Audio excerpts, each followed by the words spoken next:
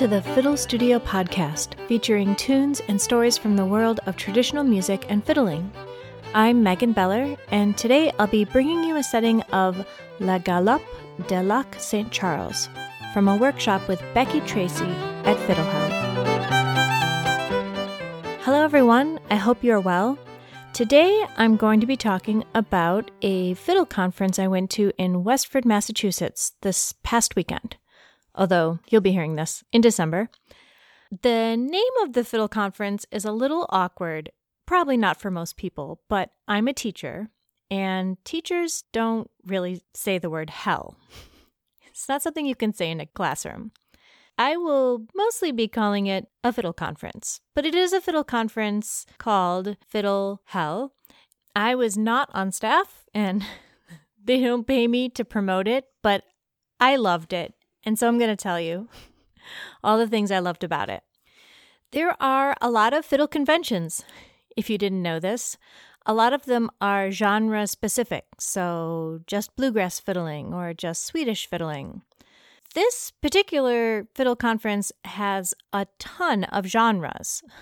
I'll give you the incomplete list in alphabetical order: bluegrass, blues, Cajun, Cape Breton, country, French Canadian, Irish, jazz, klezmer, Latin, New England, old-time, pop, rock, Scandinavian, Scottish, swing, Texas, Western swing. They have great players who specialize in that particular genre. It is a very unique opportunity to both hear and learn from players from a lot of different backgrounds and different genres.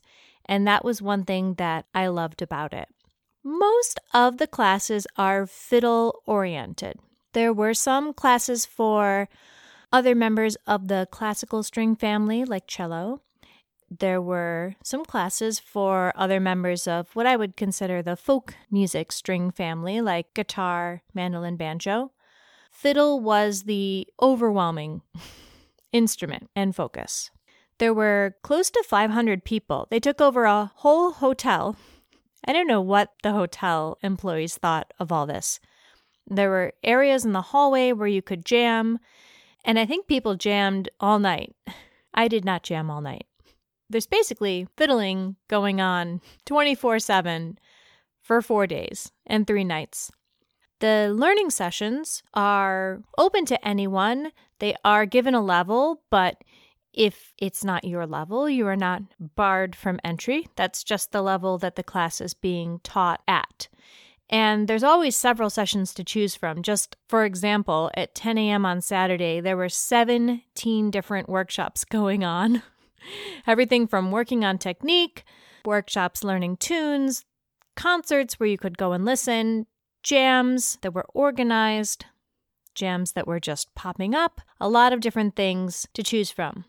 In between the sessions, there's generally half an hour, and there's a lot of jams that go on in between. So you can finish up a session and pop into a jam and play a few tunes, head to another session, or decide to skip the next one if your jam is going really well.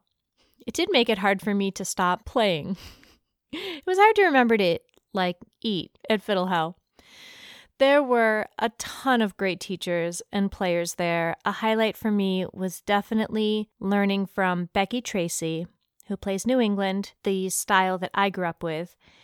And I knew she was a great player, but the last time I learned from her was many years ago when I was in college.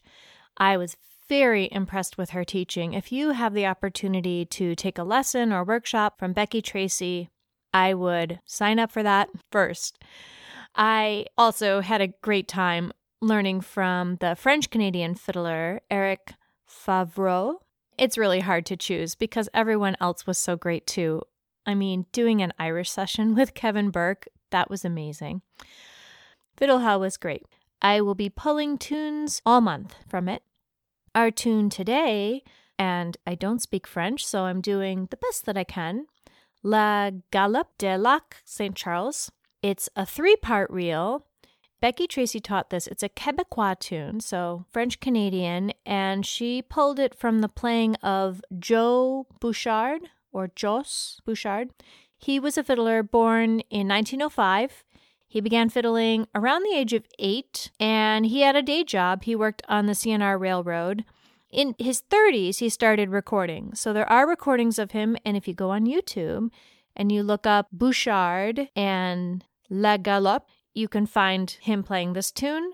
Pretty similar to how Becky Tracy learned it from that and taught it to us in the workshop. It is, at least the A part, pretty similar to a U.S. tune from south of the border called Levantine's Barrel. Different key, but you could definitely see the tune outline was the same. We're going to do this version from Bouchard.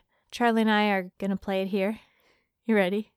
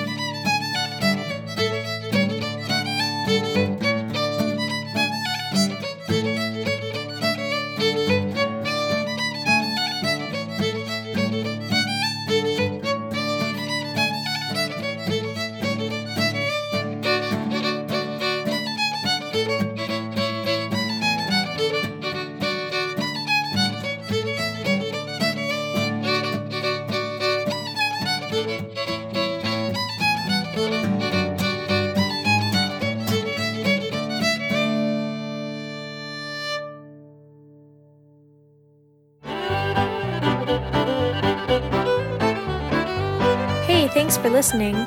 You can head over to fiddlestudio.com to find sheet music for this tune and more information about becoming a member of Fiddle Studio. I'll be back next time with another tune for you. Have a wonderful day.